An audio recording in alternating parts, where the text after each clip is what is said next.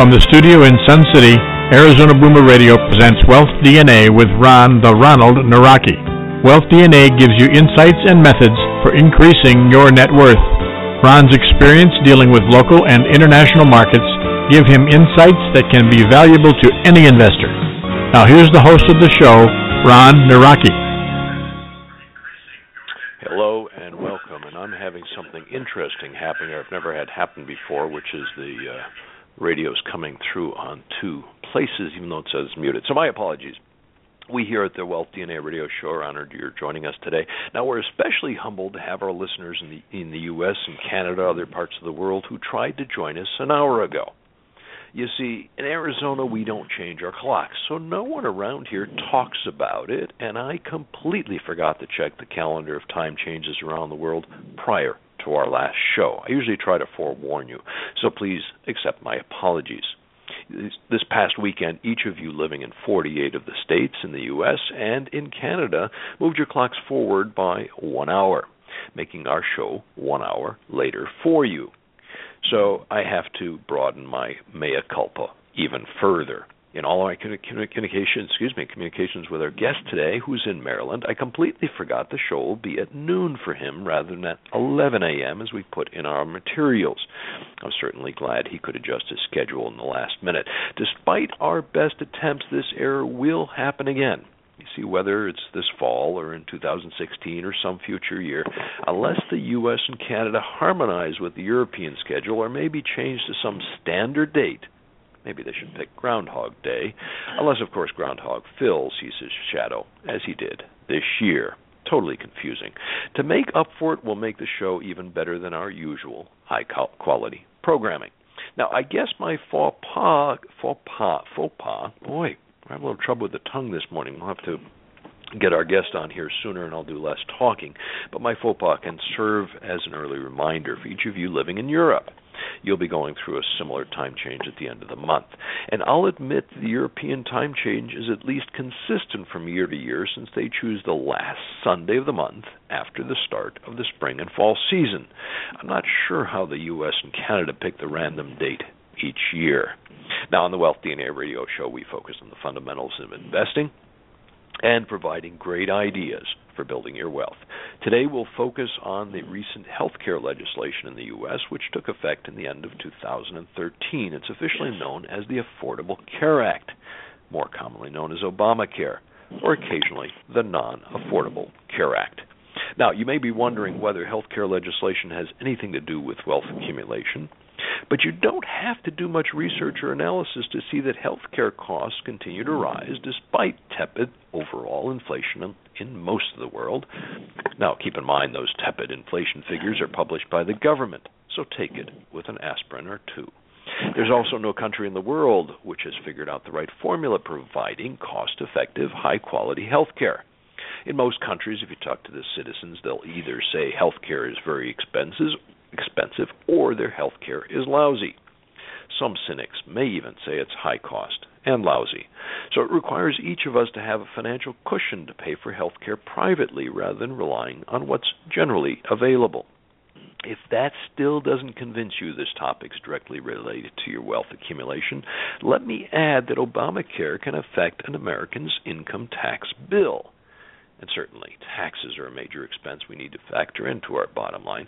Heck, we've even dedicated shows to tax-related topics in the past, and certainly will again in the future. Now, I'll add one more important connection, and that's your longevity.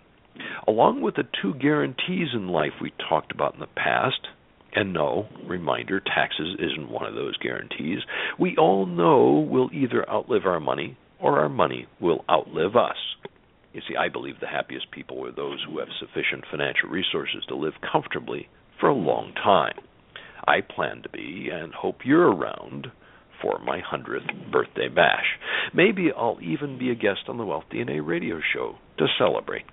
Now, certainly the cost and quality of health care will affect both your longevity and your portfolio.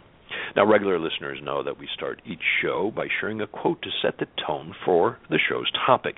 Here's one of my favorites that ties in what I just said about longevity and our topic, of course. The nearest thing to eternal life we will ever see on this earth is a government program. Let me repeat that. The nearest thing to eternal life we will ever see on this earth is a government program. And that quote, of course, is from Ronald Reagan, the 40th President of the United States. And boy, the U.S. definitely needs someone like him in the White House soon. Today is Monday, March 9th, 2015. It is 9:05 a.m. in Arizona and 12:05 a.m. No, sorry, make that p.m. See, I'm still in this time change mode on the U.S. East Coast where our guest is. It's the only day I ever like it, so we'll do everything possible to make it a great one. You're listening to the Wealth DNA Radio Show. I'm your host, Ron Nawrocki. Show airs every second and fourth Monday at 9 a.m. in Arizona. If you don't receive a reminder of the show, you should connect with us on Twitter or Facebook, where we post reminders. Just connect with The Ronald, put together as a single word. We'd like to thank our sponsor today, BI Solutions Corp., a residential real estate fund in the Phoenix-Scottsdale area, for helping us put together and share this information with you. Now, I certainly hope you can join us each time we air, but if you miss a show like the prior ones on Obamacare or taxes or any other good shows we've had, you can find them in the archives. Just go to wealthdna.us, where we list each of the shows, both upcoming and archived. Now, we welcome your comments and questions during the show. I recommend using the chat window, and you'll find that below the radio player on the Internet. Or you can call in. Our producer, share your questions or comments with us. That call-in number is 917-388-4162, and it's also shown at the top of the Internet screen. Now, since our last show, the U.S. equity markets hit two more record highs and then drifted downward. Today, they're off to a positive start, and Asia was mixed. A bit of a surprise. China was down and reversed. Europe, which is just about to close, is mostly down. I think Germany was the only one up, and Brazil is down sharply. Our guest today to discuss Obamacare, DOA, is someone who knows a lot about healthcare in the U.S. and other parts of the world. He's been part of the U.S. healthcare profession for 3 decades and has been recently writing a lot about it. During these 3 decades, our guest, Dr. Mark Davis, practiced internal medicine, specializing in geriatrics and nutrition. He lives in and works in Maryland, but you may still notice a slight accent from his native Brooklyn, New York. Dr. Davis has been married for 40 years, over 40 years, I understand. We'll find out if it's been to the same woman. Has 3 kids. He's president of Davis Writing Services. He's an author with nearly 400 articles in print. Talk about prolific. He's published 3 books. Most notably, a book which is the inspiration for this show. The title is Obamacare, Dead on Arrival, A Prescription for Disaster. Let's give a warm radio welcome to Dr. Mark Davis. Welcome, Dr. Davis, and thank you for joining us today. Thanks for having me, Ron. I really appreciate being on. Hey, I gave a brief overview of your background. How do you introduce yourself at a cocktail party? Mark Davis, that's it, Mark. I like people calling me by my first name. Very simple name. Nothing complex. All right, but you have to answer the one question I kind of posed in my intro. Yeah. 40 years, and I guess 41 years. Was the same woman? Years. Yeah, same woman. Yeah, she's a few feet from me right now. Not listening. You're not. She's examining patients right now. Okay. All right. So she's obviously in the medical profession as well. So you guys know a little bit about it. Now, you've become quite a prolific writer, and the pace of your new articles and books seems to be increasing since you, let me call it, semi-retired. Is that correct? That's correct. Yeah, I don't practice medicine right now, but I've been asked to come back by a number of people. I may do that yet. I don't know. Thinking about it. But us old codgers got to go back and be tested out like anybody else. It's like an audition. You have to go and be checked out. So maybe I'll go back. Don't know. All right, let's talk briefly about your earlier books. I didn't mention them in the intro other than the number, starting with the Millennium Diet. Now, nutrition was obviously one of your specialties I mentioned. Yeah. Was this book motivated by what you saw patients doing wrong, or was it information you have access to that the average reader wouldn't? No, we had very generous patients who discussed their difficulties losing weight, diet specifically. They tried and they failed or they succeeded. And what we took the best parts of the diets they used and did succeed, we coalesced them into one format, the Millennium Diet, and they did very well with it. It's a high protein, moderate carb, low fat diet. between 12 and 1,400 calories, and it works very well. And it's been proving itself over and over and over again. There may be an update to the book, but the book right now is current on information. Thousands of patients had input into the diet over many years, and we did well with it in terms of weight loss. We were seeing 4 or 5 pounds the first week, even more sometimes, up to 30 pounds in a 5-week period. On the other end of the diet, and that's very difficult. The average patient probably lost 15 to 17 pounds in those 5 weeks. So the diet itself was strong. We do know now that diet has an element to longevity, as you mentioned earlier. High protein, low carb, low-calorie diets keep lab animals alive, almost double sometimes their lifespan, especially in the lower forms of life, from the worm up to the rats, things like the lab rats. So we cannot test that in human beings because we live so long, or hopefully we live so long. So, but the basic premise is solid, that what we take in can affect our longevity. And the tests that are coming about now, as we improve our nutritional research, show that. So here we are. We're going to see more centenarians, people living over 100 years of age. The oldest person in the world right now, as you may know, is 117 years old. He was in Japan, and he's still alert. He's very alert. So you're seeing...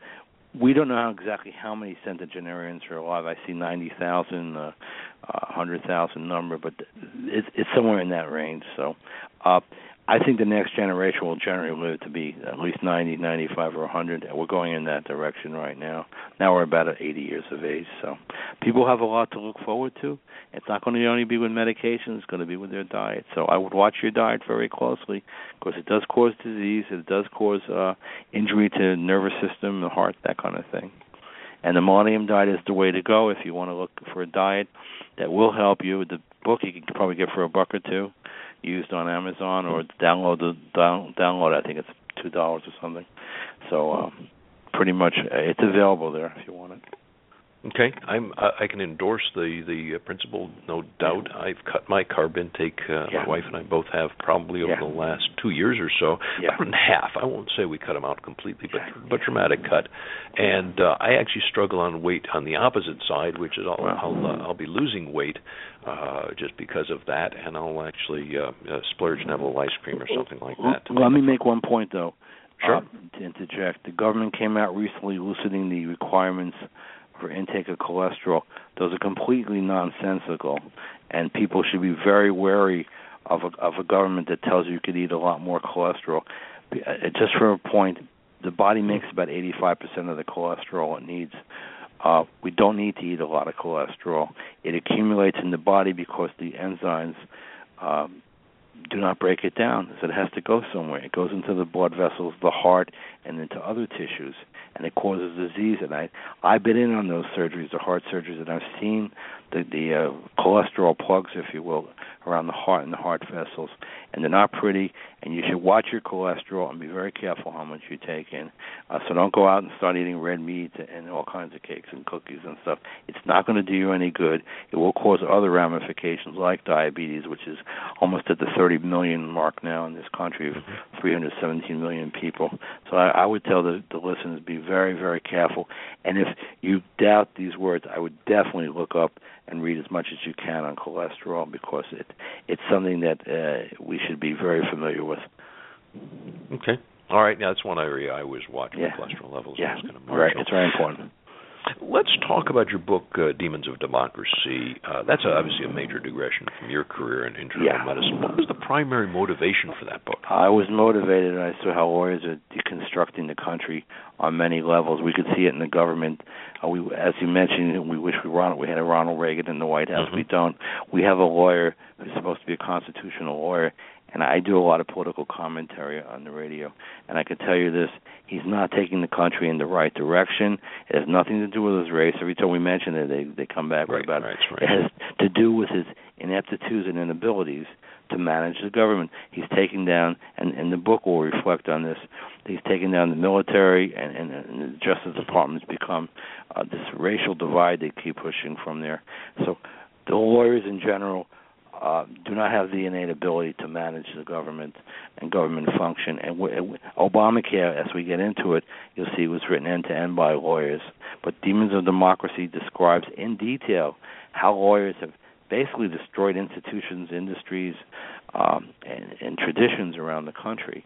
And I give lots of examples how judges have misjudged people and so forth. From marijuana to murder, it's all discussed in the book.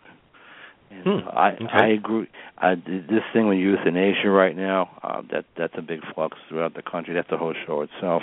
But basically, I touch upon it as well. So people need to understand that the lawyers are not what they seem, and probably 90% of the lawyers are doing their job and the way they should. But there is a sub-segment of the legal profession, which the book reflects, are not doing their job. They get into positions where they garner great wealth, and not to the benefit of the nation or the people that they're involved with, for sure. Okay. Now, before we dig into some of the specifics, especially, of course, on Obamacare, would you share with our listeners how they'd contact you or learn more about Dr. Mark Davis and some of your writing? What are the best web contacts? I am Mark Davis. I'm extremely humbled to be on radio programs like this, for which I do listen. And I like people to know I'm at Plato MD. They want to contact me. It's PLATOMD @gmail.com. We're up on Twitter, which is Twitter.com, America's Sage. I'm pretty recent to Twitter up there. We have a huge group up on LinkedIn just under Mark Davis. Have over 12,000 people up there. Many commentators, authors, radio people, and recently I think Sugar Ray Leonard joined us on there.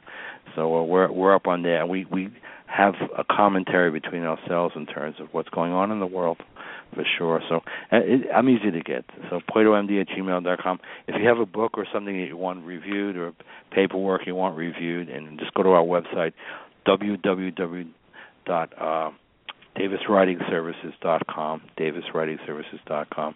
It'll come right up, and we proof books. We mostly on the science areas, and magazine articles and things like that. We were fortunate. We were privileged to review 2 articles prior to their publication for Nobel Prize winner and someone who was elected to Nobel, not a laureate, but he was elected or proposed nominated. to be. Yeah.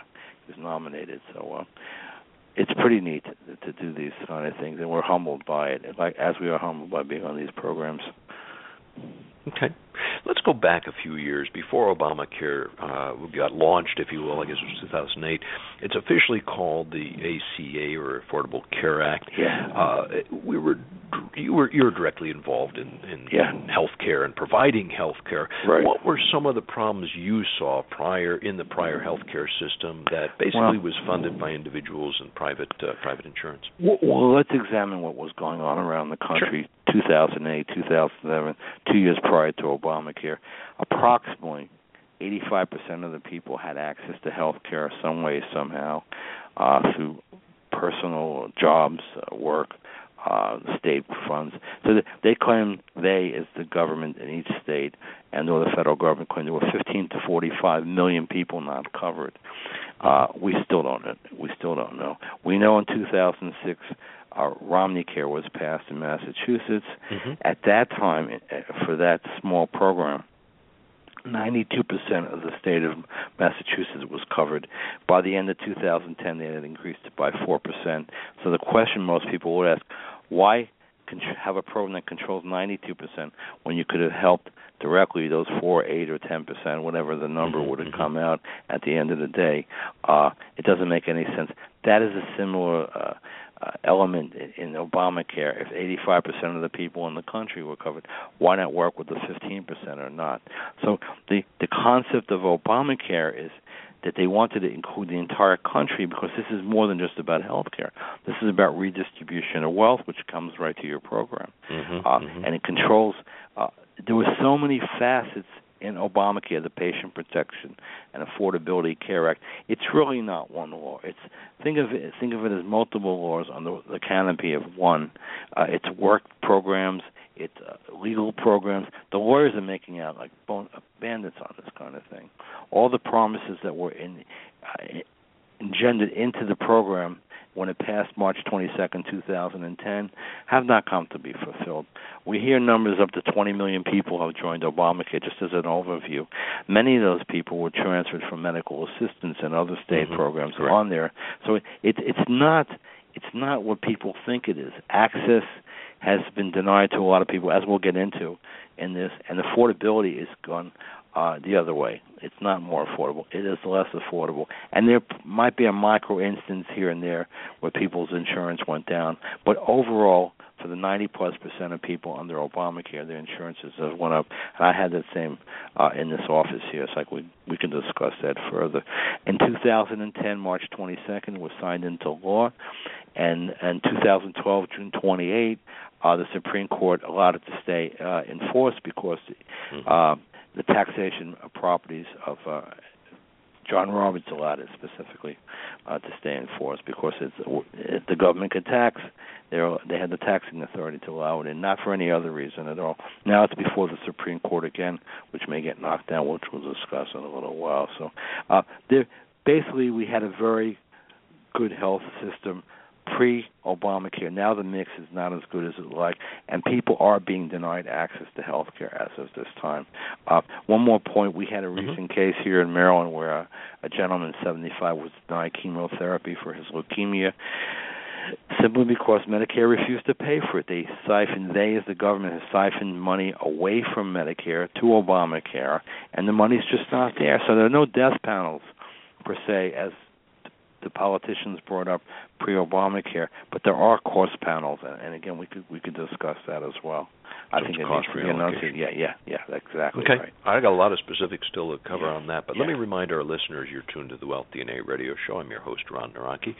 I look forward to you joining us every second and fourth Monday. If you missed some of the prior shows, like the ones on the Wealth DNA framework, what this all means, or on Obamacare taxes, any number of great shows we've had, you can find them on our archives, wealthdna.us.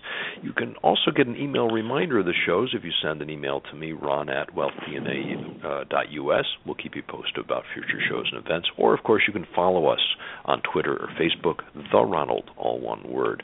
During the radio show, we welcome you to ask questions. There's a chat window under the radio player. And also you could call in 917-388-4162. Our topic today is Obamacare DOA, which we're discussing with Dr. Mark Davis, a doctor of internal medicine for 30 years, president of Davis Writing Service, and an author. He wrote the book, Obamacare Dead on Arrival, A Prescription for Disaster, which we're talking about today. Okay, Dr. Davis, let me ask a couple specific questions around, again, pre-Obamacare. One of the things I did hear from people that had major health insurance issues, or health issues, or cancer survivors specifically, they couldn't get insurance at any cost. And again, I've heard this. It didn't affect me personally. I compared that to the auto insurance, where you have this high-risk pool, but that seemed to be missing in health care. Am I wrong? No, not in all cases. No, there are people out there that who came down with cancer who had insurance and were excluded afterwards because the companies were paying out so much. So we do know that did exist in a sense, but we also knew that people could get insurance from high-risk pools, as you mentioned as well. So that should have been addressed by the government a long time ago because the insurance has dried up. It's not only dried up for cancer patients, it's dried up for children who have multiple diseases like cystic fibrosis. So it's on both ends of the age groups. And I would think that would have been a part where we could address through legislation or within states itself. But many times people would go over to a state program and they would be taken care of. Here in Maryland, for sure, people would have been covered. So somehow, some way, there was insurance out there, and you just had to dig it out. Obamacare promised that people would be covered for all kinds of things, but at the end of the day, that access did not come about. And then people calling about specific things that they had good or bad with Obamacare, we can discuss that. But nevertheless, what we've seen here as physicians, we're not seeing the access that people promised. There are approximately 225,000 doctors, according to the articles that I've seen, not taking Obamacare, which is about one quarter of all the physicians in the country. Now, remember, we have a pool of approximately 900,000 doctors, give or take, in this country. About 100,000 of them do things other than practice directly with patient care, they're administrative, they're insurance, they run companies, whatever. So maybe 800,000. So approximately a quarter of the doctors are not taking it. Why are they not taking it? Reimbursement is 20, 30, 40 cents on the dollar. It's even less than medical assistance. So that's the biggest thing, and it costs 50, 60% of the overhead of a doctor to maintain the practices that they have. So that's one big deal about Obamacare that we've seen here. I would say to you, it's a lose-lose situation for most people. So the enemy of the healthcare system now is Obamacare, and it needs to be rectified. And maybe the Supreme Court this time will do the right thing. I don't know. Okay, and I guess I'll repeat a point you made earlier in case somebody missed it, which I think addressed this point very well as I'm listening, which is the fact that would have been addressing the 15% that didn't have access and finding out why or if it's necessary. That would have been better than trying to address the existing 85 plus some of the 15. Okay, good point. Another complaint and perception that drive the cost of health care to be so exorbitant is that doctors and hospitals charge too much. And again, we're talking, let's talk mid-2000s here, 2005, 2006, before Obamacare. You're an insider. Share your perception as an insider to those allegations that doctors and hospitals charge too much. What does it mean by charging too much? What goes into the charge? A doctor now has to practice defensive medicine. He has to carry malpractice insurance. It's not when I came into practice, it was $500, $600 back 30 years ago. Now, insurance can run $100,000, $200,000 for one doctor, especially in the high-end specialties like neurosurgery, cardiac surgery, obstetrics, as we know. So that's just one small facet. Nurses have to be paid. Now, there are 2.8 million nurses out there. They make a living. They have to maintain the hospitals. It's very expensive to have one person in an intensive care unit. Even for 5 days, you could be looking at a $20,000, $30,000, $40,000 bill or more. So that's what it is. Multiple people get people healthy. This is a group effort. It's not on an individual basis. Here in the small offices that we have, 4, 5, 6 people, they require insurance. They require if they're making $20 an hour, there's another $5 to $10 that they have to pay in terms of Medicare, matching costs, Social Security. So it's an accumulative effect. I don't believe we can get it down much cheaper than what is happening right now. And if they say they do, then they're just cutting out the cost by saying we're not going to raise the prices because we don't want to raise them. Not that they don't need to be raised. I don't want to lose the audience. Under Obamacare specifically, the insurance companies came back and requested price increases for whatever reason. They just couldn't pay their bills. So Obamacare people came back, which is a health exchange in Massachusetts, and you can't raise it. So then the health exchange and the state could say, hey, look, we kept the cost down. But in reality, the insurance companies had no choice but to go to lesser type policies for people and charge more for those. So it has a reverberating effect when you try to keep the prices low. The market should reach the level it should reach, and this is a free market economy, I believe still, but it doesn't seem to be with healthcare anymore. The controls are too much, and the downside is the doctors are not taking the insurance policies. What could happen under Obamacare, the states can come back, especially the left-wing states, and come back and say, look, if you want to be licensed here, you have to take Obamacare. That could happen. Then you'll see an exodus of doctors leaving states. And it happened in Massachusetts. The doctors around the state closed their practices in many cases because there were just too many patients coming in. They were being overwhelmed. Of course, fewer doctors were taking those insurances. So we'll put up a big welcome sign in Arizona asking those doctors to join us here, so that'd be great. Well, let me just point out to you that many of the medical boards around the country, which is in Obamacare, have become politicized. Doctors are being beaten on for such irrelevancies. It's just you didn't have enough credits, or you didn't document the way the lawyers want you to document. Doctors are being dragged into court over and over again. We're practicing legal medicine. We're not practicing medicine. I have 30 years in. I think I know what I'm doing by now, and I never go over my head. Most physicians don't. And then people, if that happens, doctor needs to be checked by the authorities, of course. But nevertheless, to have a lawyer looking over your shoulder on every instance is ridiculous. This thing about putting medical information online is bogus. They want medical information, which is covered in Obamacare. That information will be used against you down the road, and maybe in terms of insurance. We already have seen prescriptions being intercepted in New York and California, and they find that someone's on an anxiety drug, as an example, and they lose their gun permit 10 minutes later. This is what's happening out there. It's about government control. It's not about protecting the patient at all, and that's what we see. And Obamacare came into force to do that. It came in as control all health care, and to support Obamacare, they came up with a number of studies. As an example, older people don't need hip replacements as much anymore.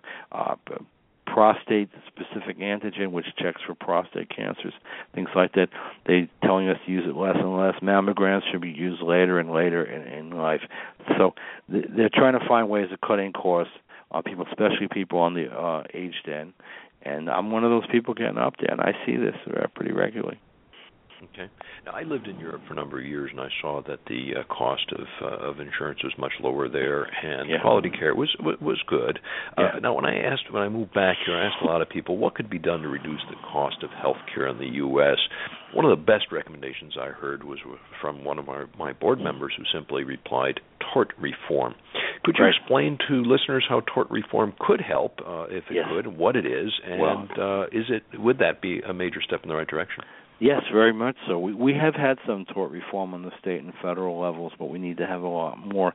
A person goes in and accuses a doctor of whatever, not finding a pimple, missing a melanoma that was in a crease somewhere on the body, something. They file a lawsuit. They want a couple $1 million, and usually the court will come back and say, okay, here's a couple $100,000. The thing is, there needs to be limits on output of these cases, on malpractice cases. Here in Maryland, I think it's $500,000. Around the country, it goes into the millions. So we need tort reform. It's like winning the lotto, or the Mega Millions, or the Powerball. These kind of cases. We had a couple of cases here that the birth did not go right at Hopkins, at John Hopkins, as everybody knows Hopkins. $30 million case. Another one at South Baltimore Hospital was up in the $20 million range. I don't know if it's being beaten down in the appeals courts or not. So a tort reform will go a long way. But not only that, the lawyers need to be restrained from filing medical malpractice cases that are phonies. And there's so many of them across the country, it boggles the mind. We had a doctor here on another subject, pulled in an anesthesiologist, had to spend up to $300,000 to defend the way he gave anesthesia, and he won. But the lawyers brought in I would say that we used to call them ringers, a doctor from another state. So over here we do it this way, and you didn't do it this way, so therefore you don't have the standard of care. Standards of care are a bunch of baloney, because there are many ways to get to the cure in people. So what happens, allow me to expand on it, is an aura where a doctor will not go to the nth degree now to help the patient, because if you go to the nth degree, you have to go beyond the certain standard of care that they've had, and therefore you don't get the highest quality care possible, because doctors are afraid they'll be sued, they'll lose their medical license, and they'll be ostracized in the public and in the physician arena as well. So there's a lot of ramifications to what the lawyers have done to us. So tort reform would go a long way, but even more than that would reduce the number of regulatory structures around the country that inhibit doctors from doing what they're supposed to do. Okay. Sounds like Demons of Democracy was not such a digression from your profession after all. No, not at all, because I sat in the courts and listened to these malpractice cases, and it was abhorrent to what I heard and how the lawyers came about, calling doctors profoundly stupid or idiots. These are guys with IQs of 140 and 150, many of them. Many of them studied 10, 12 or more years to become what they become. And in one case, because their client feels they should get money for something that's as minor as a tick on their nose, it's unbelievable. Now, there are horrible cases. There are always going to be horrible cases. We can't control that. There's sometimes things just happen. You don't find a rectal tumor. You miss an embolus in the heart, which is a microsite. Things happen, and they're horrible things, and people should be compensated for those kind of things. but by and large, they're not happening. And we could go through lots of cases if you like. About a decade ago, Michael Porter, kind of a genius in the area of strategy, proposed some principles to help almost every country in the world get better value in health care. Is Obamacare at least a step in the right direction? No, it's too much control. You cannot control the health. Let me get statistics. There are approximately 5,800 registered hospitals in this country, tens of thousands of doctors' offices, single doctors practicing, thousands of clinics around the country as well, 2.8 million nurses, as I mentioned earlier, 900,000 physicians in the country. You cannot control this and much more from a central core in Washington, D.C.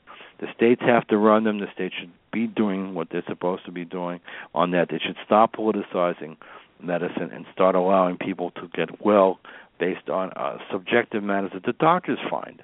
I mean, and a lot of medicine is subjective. It's not objective, as people would think.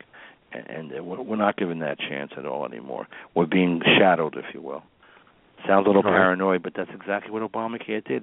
It introduced a level of chaos and paranoia into the system that we don't need. I think most of us picture when they're writing this Obamacare, it was a group of healthcare providers, doctors, and hospital administrators, etc., working with the lawyers to say, here are the things that are wrong, here are the things that need to be fixed, and let's try to draft that in a law. Was that really what happened? No. This bill, if you read it, and it was a bill before I read it before it became what it's called an enrolled legislative piece, which was up in the Library of Congress. I got a copy of that, and it was written end-to-end by lawyers. There's no doubt about it. The legalese in there is so thick, you'd have to sit with a dictionary forever to understand exactly. There were references to the IRS that go back 10, 12 years in the original legislative effort prior to being signed on March 23rd, 2010 by Obama. But it's not what people think it is. It's an all-encompassing, controlling device that the government came up with, and a lot of it has to do with just redistribution of wealth, not health care as we think of it. Okay. Now, most people remember Nancy Pelosi's comment and a reminder. She was a Speaker of the House of the Representatives at that time. We need to pass the law in order to know what's in it. Now, after passing and reading it, as I would interpret it, she and her fellow members of Congress decided not to have anything to do with Obamacare, but they kept their current health plan and forced the rest of us to comply. Am I being a little too cynical on that? No, you're right on the money, if you will. First of all, Nancy Pelosi is a shame in the Congress. She should never be there. She doesn't have the wherewithal to be there. She should have read what was in there, because if she would have read what was in there, she wouldn't have passed it in the first place. And let me add, June 28th, 2012, when the Supreme Court came down with their decision, if in the event that they were forced to use Obamacare, they would have come down 9-0 against it. But they're not. So that's why they came down in the fashion that they came down. It was a 5-4, allowing the government to keep Obamacare in force. Well, hopefully now they'll change their minds. But nevertheless, the left won. The left continues to win, and you're not wrong at all. It's not a cynical view. It's a view that millions of people have when they approach this thing. And the exchanges have been, by and large, failures. Throughout the country. So you just raised an interesting point. The Supreme Court is also exempt from Obamacare. Correct. That's correct. It's right in the book. I gotta underline that one for our listeners. It's just something I hadn't thought of. Excellent point. Nobody's ever brought that up. I guess the media doesn't want to touch it. Okay, we've got this. That's why they don't bring me on Fox, because on Fox the people that comment are by and large lawyers and politicians, not doctors. Right. And doctors that do this regularly, and we have a brilliant assortment of doctors in every state in this country, they're not being asked to comment on it, and they should. I am just one small dot on the I commenting on it, and people should go to the physician. The physicians know better. Not only that, let me just point out to the people. When you go to the doctor, he has his head more in the computer because everything has to be online now, and he's not being nasty or socially isolating or people think they're being put off by the doctor. They are forced. The doctor is forced to write down his progress note, why he's with the patient in most cases. So that's something Obamacare is pushing, and the former HIPAA regulations too. So Just keep that in mind. Yeah. I guess I should accent from what you just said that notice we have a doctor on to discuss Obamacare, not the lawyers. So hopefully that says something a little bit about our approach. But we have the healthcare portal in place, or what do you want to call it, this platform. Are you seeing some evidence at all of lowering the cost of insurance, improving access, or improving the quality of care? Any examples of it? No, I'm afraid not. What I see is limited care, especially in people getting over 60 years of age. A number of quasi-studies have come out, which I mentioned a few earlier, which would push people away from having health care, especially they're more circumspect about having cataract surgeries right now, less are being approved, and so forth. So if you're getting older, I would suggest strongly getting a Medigap or medical advantage, or having a secondary policy to Medicare if you can afford it, because otherwise you may be denied medical services, and your bills may be tremendous. And we have a case here in people in their 70s who were facing some catastrophic illnesses, ended up with tens of thousands of dollars of bills that they shouldn't have. So you start seeing that. My wife and I had and I can mention this, a Blue Cross Gold policy, which was $1,000 a month for the two of us. In 1 year span, we had to go down to a bronze policy, which costs now $1,800 a month. That's what we're seeing. We're seeing costs go skyrocket, and a caller may have an isolated instance where their cost went down. But generally, and I mean generally, the costs have gone up, and in many cases have skyrocketed. Going on the exchanges, the ones that do exist in the States, many of the costs are a lot higher because one thing, Obamacare forces them to carry coverages that they may really not need. I don't need obstetric care, neither does my wife, but the policy has to cover it. So that's silly. We don't need psychiatric care yet, but with this Obamacare enforcement, we may need it down the road. But there it is. We have to pay for that. We have to pay for birth control, which is before the Supreme Court right now. I think that was the Notre Dame case. So there's many things that we don't need that are in the policies that are costing, and the insurance companies have to pay for them. Originally, most of the insurance companies were for Obamacare.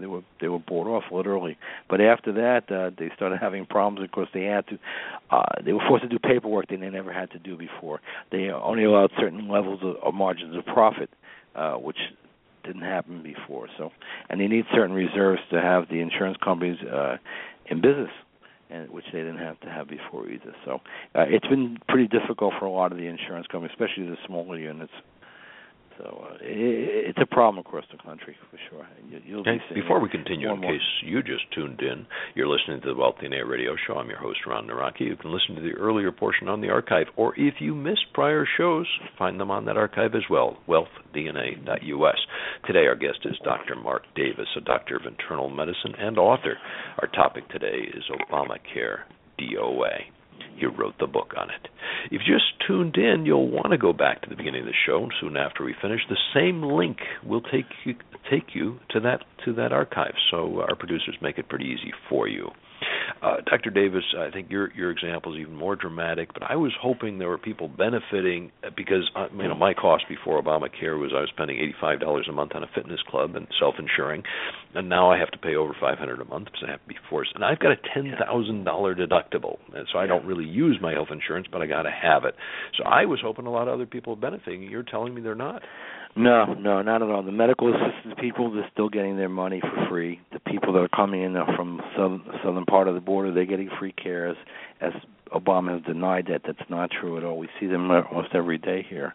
So what it is the people that are enabled by Obamacare are by and large people that have either some pre-existing condition, which you mentioned earlier, that may help in many cases. But again, when they get into actually getting the care and they join the health exchange, they don't get the care in all cases because it's very, very expensive. Or they find ways to exclude the patient from getting that care. And then people will transfer off medical assistance or other state programs, CHIP for children, whatever, onto the Obamacare exchange. So you don't see access and or improvement in the services, because it's the same doctors out there. And now the doctors don't want to take Obamacare because they found that what they're being reimbursed, because their insurance costs haven't gone down, the cost of running the office and the practice haven't gone down, their personal costs haven't gone down, so they have to make their money some way.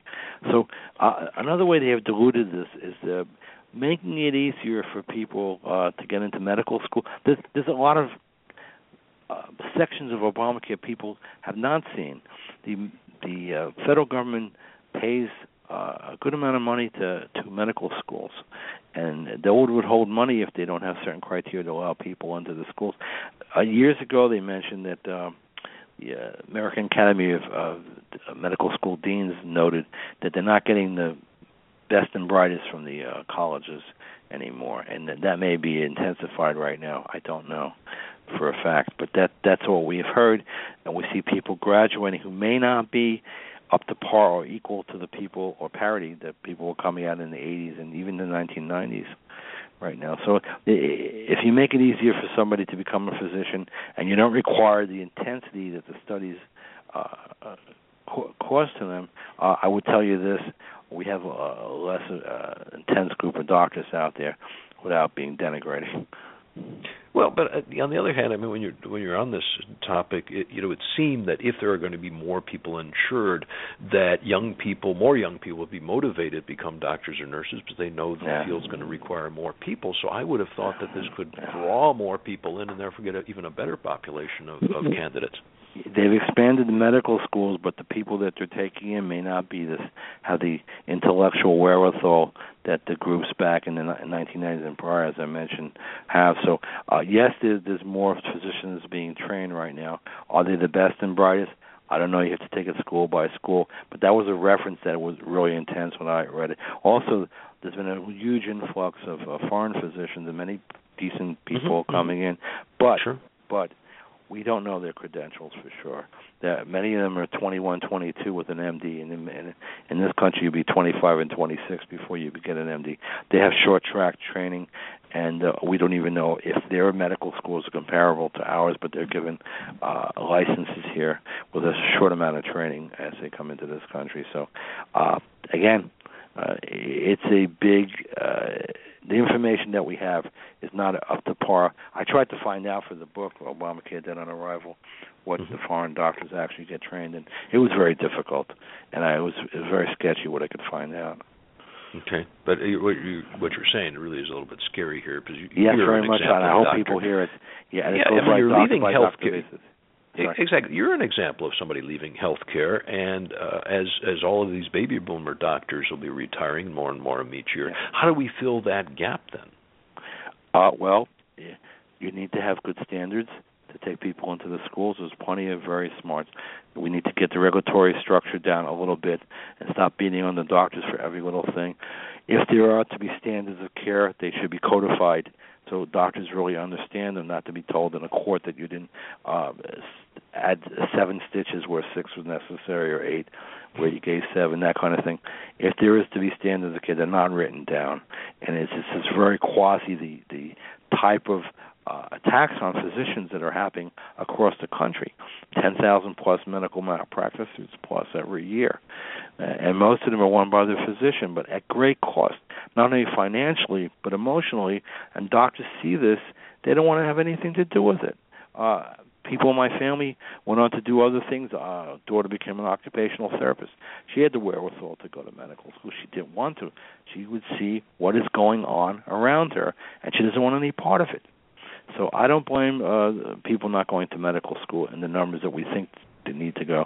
And we have a population that's expanding, but the physician population is not keeping up with the needs of the population right now. And there is a dearth of doctors right now, especially in the internal medicine, family practice, and the general services areas, and it's going to get a lot worse in the future. One of the things, and again, I'm an outsider looking in, but it would appear that 20 years ago, 15 years ago, the AMA had a lot of bears a lot of the fault for that in trying to restrict the number of doctors to keep salaries high. Am I correct on that, or was the AMA doing the right thing? The AMA is only number of people, physicians overall, about 25% of the total physicians pay dues to the AMA right now, and it may be even less this year than I know. Even in the state societies, a lot of doctors don't belong to the state medical societies anymore because they work against us. They have a left-wing agenda, especially here in Maryland. They don't do what's right for the physicians and the patients as a whole. And the patient's the most important thing. And that's what it is. It's about control and keeping doctors at bay. And they artificially keep the incomes down for physicians right now. Doctors have had cuts in medical assistance, Medicare, and now Obamacare, of course. So something has to give somewhere. I don't know what so far. In terms of finances, the doctors may not be able to stay in practice much longer. And doctors are moving to groups to share costs. And the hospitals are now bundling fees. A bundle fee is the government gives a certain fee to the hospital, and then the doctor gets a piece of that before the doctor would be paid directly. So everything's in flux right now, and that's thankfully to Obamacare, unfortunately. Causing a lot of chaos. Now, It's easy to be a Monday morning quarterback and complain about what was done. What are some of the changes you would like to see in the healthcare field that would have solved some of the problems, like the access to care for those that were not able to get insurance and those kinds of things? Yes. What would have been better? Catastrophic insurance for people that the state would allow people with cancers and severe heart disease who could not go to a regular insurance company become insured. That should be out there. People deserve to have something like that. That would be one way to go to. I would be very, very careful about putting so many burdens on the doctors that the Obamacare does, and requirements for information and computerization and things like that. That is just hurting doctors overall, and the patient-doctor relationship has suffered very much. Forcing insurance companies to have things in policies that people just don't need raise the price of the insurance. The deductibles and co-payments have gone through the roof, and those could come down if the regulatory structure was reduced. But Obamacare has increased that regulatory structure because it needs so much money to fund itself. It's this behemoth. And as bureaucracies go, they're eternal, and they just get bigger and bigger. If the quality care is going down, number of doctors is decreasing relative to our population, is the best tip for our listeners to control their weight, eat healthy, lots of vegetables, berries and protein, and work out several hours per week? I would tell people, if you really want to stay healthy and you can exercise, walk. Just walk. Do 2-3 times a week. Do a mile, 2, half a mile, do something. Stay active. Physical exercise works, and we know it works. It increases longevity. Stop eating so much cholesterol and sugar. It's a killer. We can prove it. It's 2015. We know these things are just bad.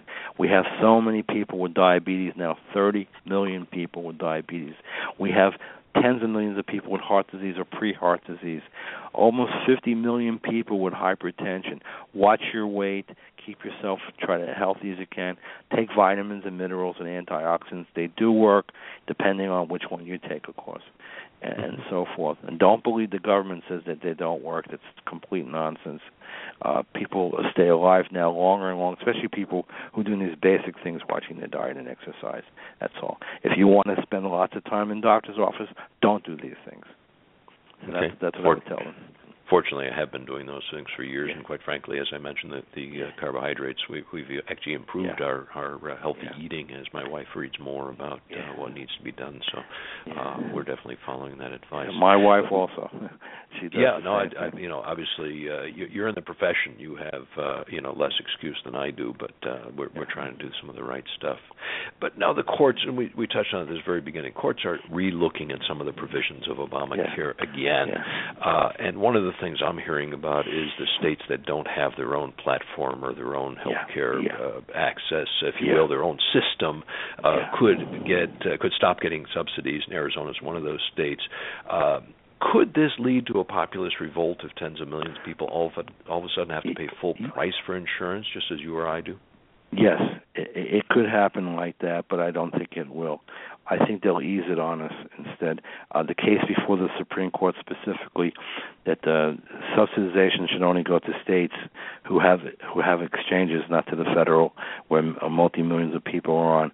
And if the government goes or the court goes against Obamacare in this case, which I think it should because it's clearly written in there, I think there'll be ways around which will feel the full impact right now. I mean, they're not going to just close the door on people that have insurance with the government. But luckily for us, the majority of people still have their own private insurance, so the impact won't be as big as people think it would be. Mm-hmm. Right, although the people that were really counting on this would be the ones that would be impacted. To some extent, I guess I look at one of the outs would be, for example, Arizona chose to specifically use the federal exchange as the state exchange. To some extent, it's a semantics thing. Yes, we didn't set up our own $362 million site or whatever it cost, but in essence, we're using our state exchanges officially, the federal exchange. So I would think that would be one of those outs that they could get away with. But here in Maryland, the exchange, the $200 million exchange, completely failed. They had to go back to the drawing board again, and I think they based their exchange on what Connecticut did, which was a less costly project as well. So a lot of the exchanges have failed. They got the money from the feds by and large on that. And I think Arizona was brilliant not going to have a state exchange. Mm-hmm. Yeah, and again, depending on the ruling here, that could be interesting. One of the things I want to make sure we do here before we close is to remind our listeners how they'd contact you, learn more about your writing.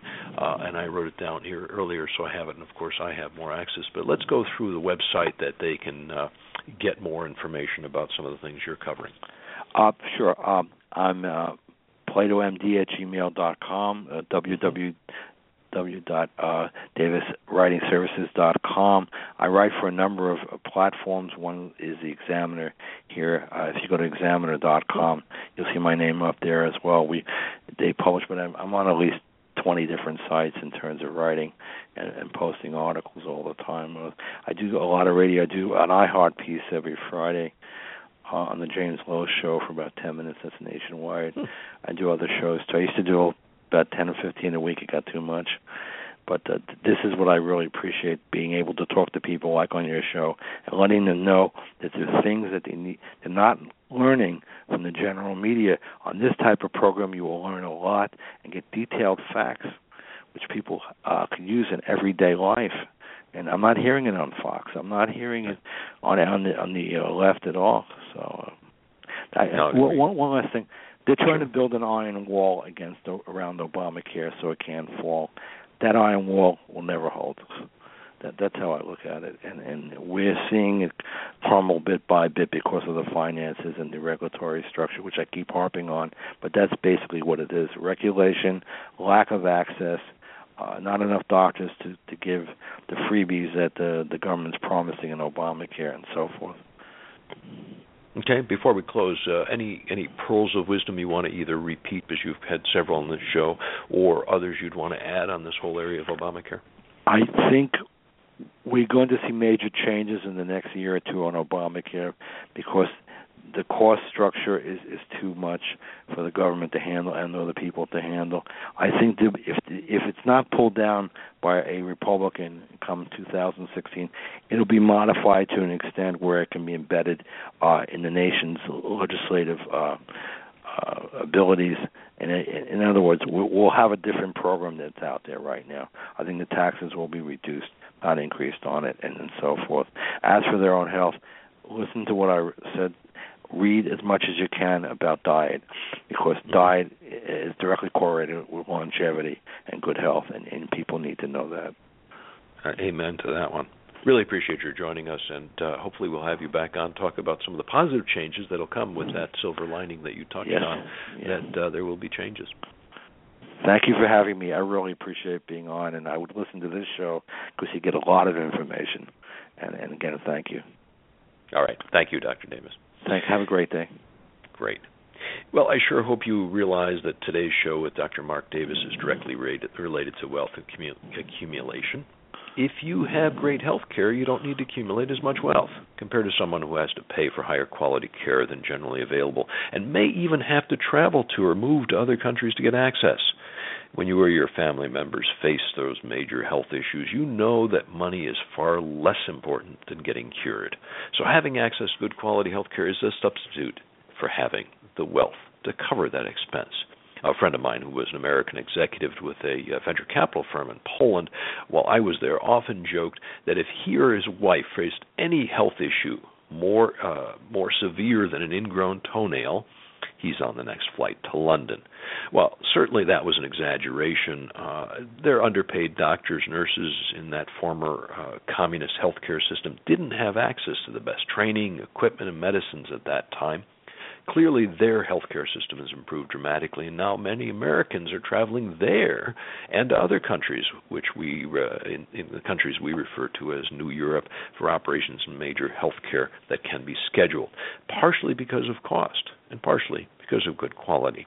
Now, if you're not well versed on all of the controversy related to Obamacare, I certainly recommend getting a copy of the book, Obamacare, Dead on Arrival.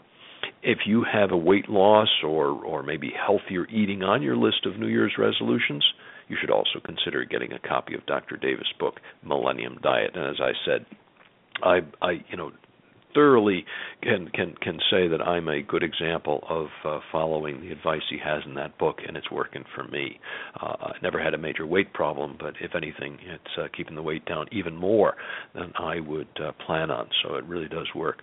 Personally, I don't want to count on the government, their legislation to make me or help me live a long and happy life. I'd rather minimize the cost of the new regulation, put up with it at a minimal cost, and take responsibility for my own health as I do for my own wealth.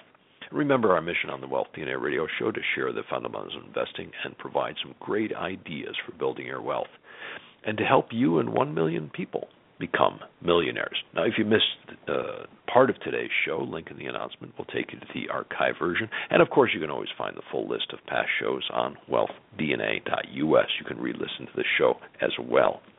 I'd like to thank our sponsor today, BI Solutions Corp., a residential real estate fund in the Phoenix-Scottsdale area, for helping us put together this show. Incidentally, they are actively searching for additional houses in the Phoenix area, often paying a premium. They recently had some good examples of homeowners having been able to avoid foreclosure, even though they had financial hardships. The next Wealth DNA radio show will be the fourth Monday of March, and that is March 23rd, 9 a.m. Arizona time. Same place, same time, and of course that's a new time for most of the U.S. and Canada. Our guest for that show will be Robert Johnson, the president of the American College. We'll be talking about how to use cues from the Fed and other central banks to improve your investment returns. I'm just starting to read a copy of his recent book about the Fed. He's done a lot of research, so I'd like you and our other listeners to benefit from his findings. We always have the lineup of guests and topics on wealthdna.us, and there you'll find the archive of past shows. If you have comments or questions, you haven't received my emails reminding you about the show, send an email to me, ron@wealthdna.us, or follow us on Facebook or Twitter, The Ronald, all one word. We'll keep you posted about future shows and events. Happy investing and improving your health.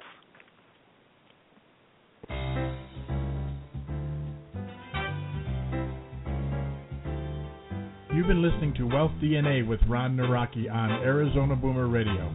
Arizona Boomer Radio is produced by the Boomer and the Babe Incorporated and can be heard Monday through Friday.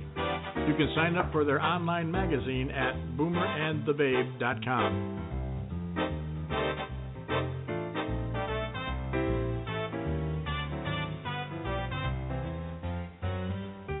To reach the Boomer and the Babe, email host@boomerandthebabe.com or friend them on facebook.com/boomerandbabe.